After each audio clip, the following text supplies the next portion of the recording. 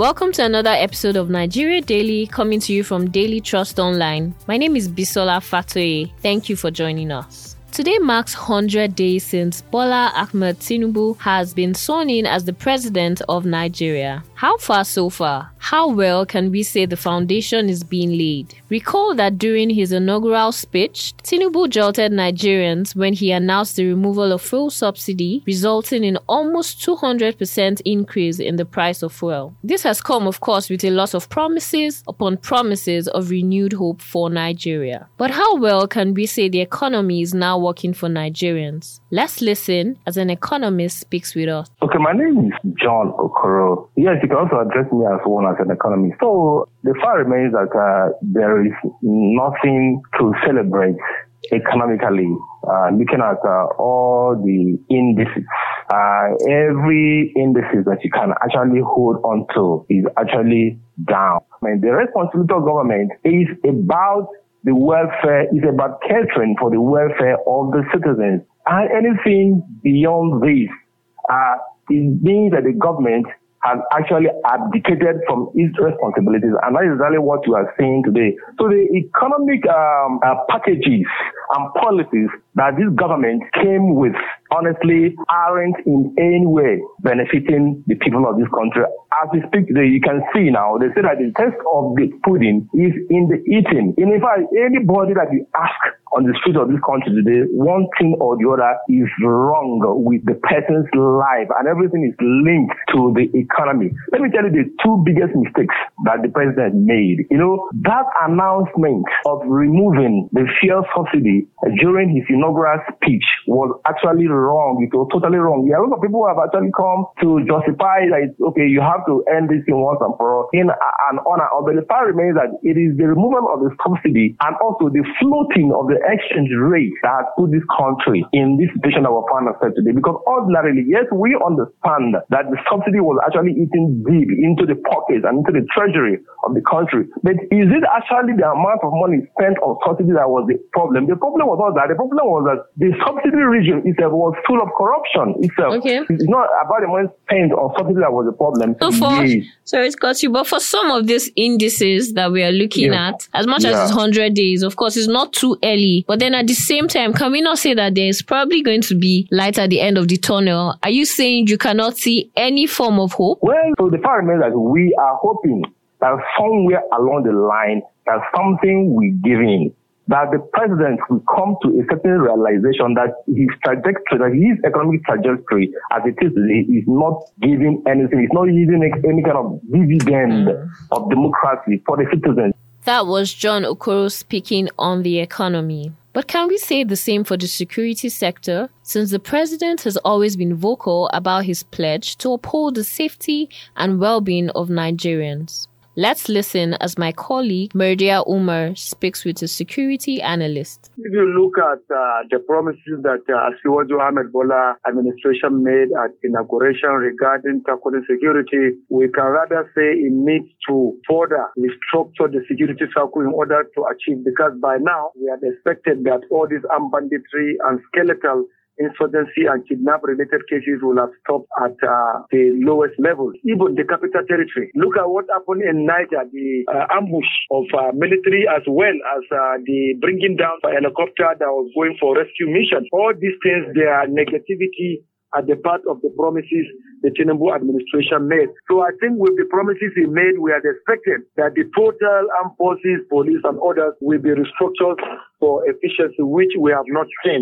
So we cannot in a way say that Nigerians have started seeing a reduction in armed bandits-related cases or insurgent or as well as kidnap-related cases, foreign reform in order. And the restructuring which you're talking about, one of the things that the president has done in the first 100 days in office is the fact that he had to restructure the whole armed force. We have new leaders, manning different security agencies now, and even the police is an inspector general of police because they've been confirmed. So would you say that that is not enough to tackle security issues with what you just mentioned? When we talk about restructuring, it is not just changing of the service chiefs, IG, and others. Restructuring refers to trying to reform that sector when you look at one, there are people that overstayed in certain cantonments, certain police formations, certain security formations, which ought not to be.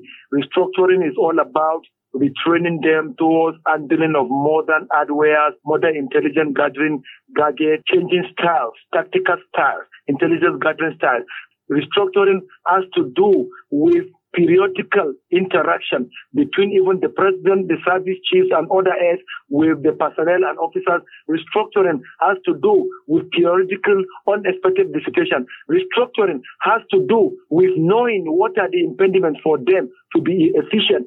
That if so battalion is given this, they are going to do up to this. That if so is done so, that who is supposed to occupy this seat. Then again, restructuring has to do with bringing back of those that have no business being with certain high-profile people in the name of protection. Restructuring has to do with building new squadrons of the MOPOL, new stations of the police, new cantonments of the army, base of the Air Force, Navy, DSS, and others. This is what we are calling restructuring, not just mere changing of the headship. The changing of service chiefs cannot effect change completely in cantonment, cannot effect change completely in base of Air Force or Navy or police structure. Once you change the headship and the tail is still there, it doesn't change anything. That was a security analyst, Salihu Dantata. Well, let's take a break, and when we get back, we'll hear from an educationist as well as a political analyst.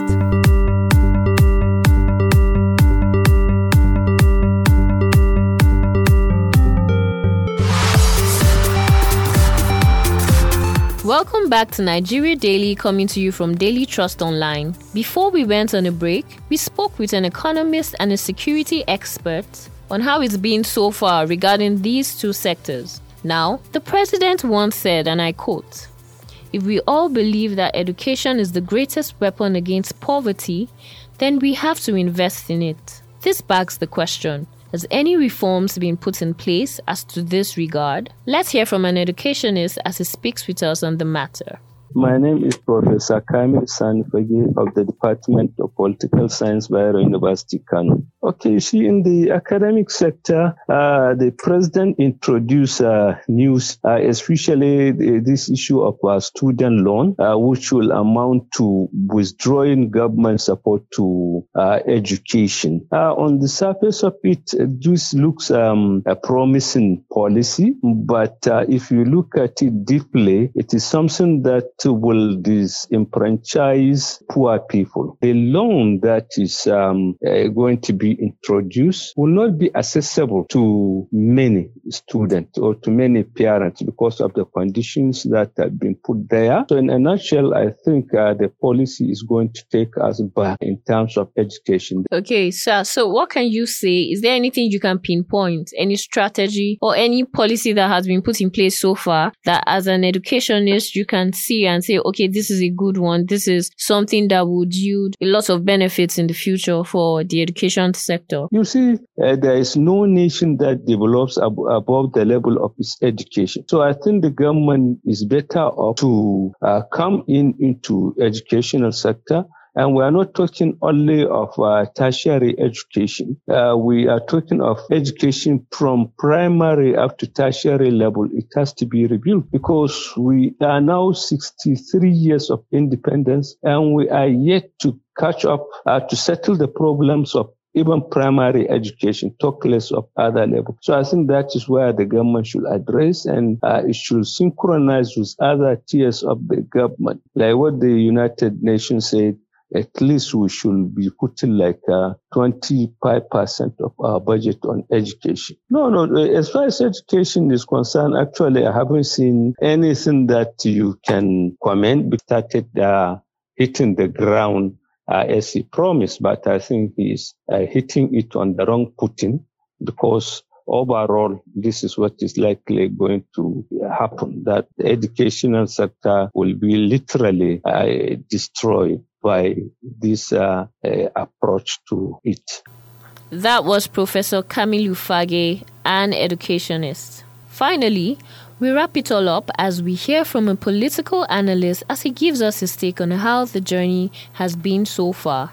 My name is Akin Malaolu, President of Yoruba Ronu Leadership Forum in the Southwest. Well, to measure any leader's success, you have to also measure what he has put on ground that may either increase our pains, our regrets, or our happiness. So far, we started like normal media flashes, hitting the ground running. But now we have seen that it started wrongly and is now tumbling. First and foremost, the renewed hope has been vanquished. It is now renewed suffering. Because of the subsidy removal, because of the floating of the naira by 100%, which is extreme capitalism, we have seen the effects of some of these things on our people. They have become more poorer. In the area of security, the killings are still going on. That means the NSA, National Security Advisor, is not fit for that office. There is no worry about it. And the ministers have just started to come in, and we could see that there are other issues that may hamper them, just like the labor warning strike. And we could see how Abuja has been deserted in all the ministries and parastatals. The gains may not come because the morning showed the day. Tinubu so far, when he formed his cabinet, he had to even rejig those he put in certain places. That means he was unprepared. Some of his policies, he has had to change them. That shows he does not understand what it takes to take on the leadership of a country and manage its affairs. So are you saying that so far there has been no policy or strategy that you have seen the president put in place, maybe as regarding those he has put into his cabinet or in whatsoever other things that he has done that you can say, okay, this looks like a really wise strategy? Even the cabinets, you cannot measure their performance now until 6 months later. So that one should be put aside. So what can you say? What can you give him kudos for so far in this first 100 days? He failed in managing ECOWAS as a chairman. That is external diplomacy. That means he failed completely in the diplomacy. Secondly, at home, he failed in the economic aspects. Naira is almost heading towards 1,000 naira, if not by next tomorrow, to be 1,000 naira to the dollar. Now, look at the state of the roads. It is now pushing in money to state governors for public sector reform rather than private sector reform. That is a minus to his policies. His manifestos are not being attended to. He has changed his policies completely. So he himself is in a fix on how to make the refineries to work. Well, his wife changed the name of a building from one to the another. It's a good start. I don't know where she got the executive functions from. Many things should have been on ground before you put in subsidies gone.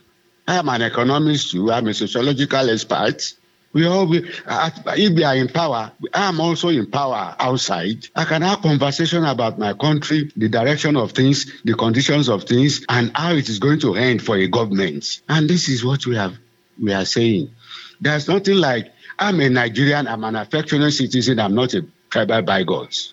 I must speak the truth always for the sake of the truth. Tinubu has got it wrong. That was Akin Malaolu, President of Yoruba Ronu Leadership Forum in the Southwest. With that, we have come to the end of this episode of Nigeria Daily. And to all the voices heard, we say a big thank you. Nigeria Daily is a Daily Trust production open for sponsorship and advert placement, and you can download this episode on dailytrust.com and buzzsprout.com. You can also listen to us on various radio stations. You can search for Nigeria Daily on Apple Podcasts, Google Podcasts, Spotify, and TuneIn Radio. And if you have any questions or comments, let us know on our social media handles on Twitter and Instagram at daily_trust and on Facebook at Daily Trust. You can also send us a message on 091-389-33390. Thank you for listening. I am Bisola Fatoyi. God bless Nigeria.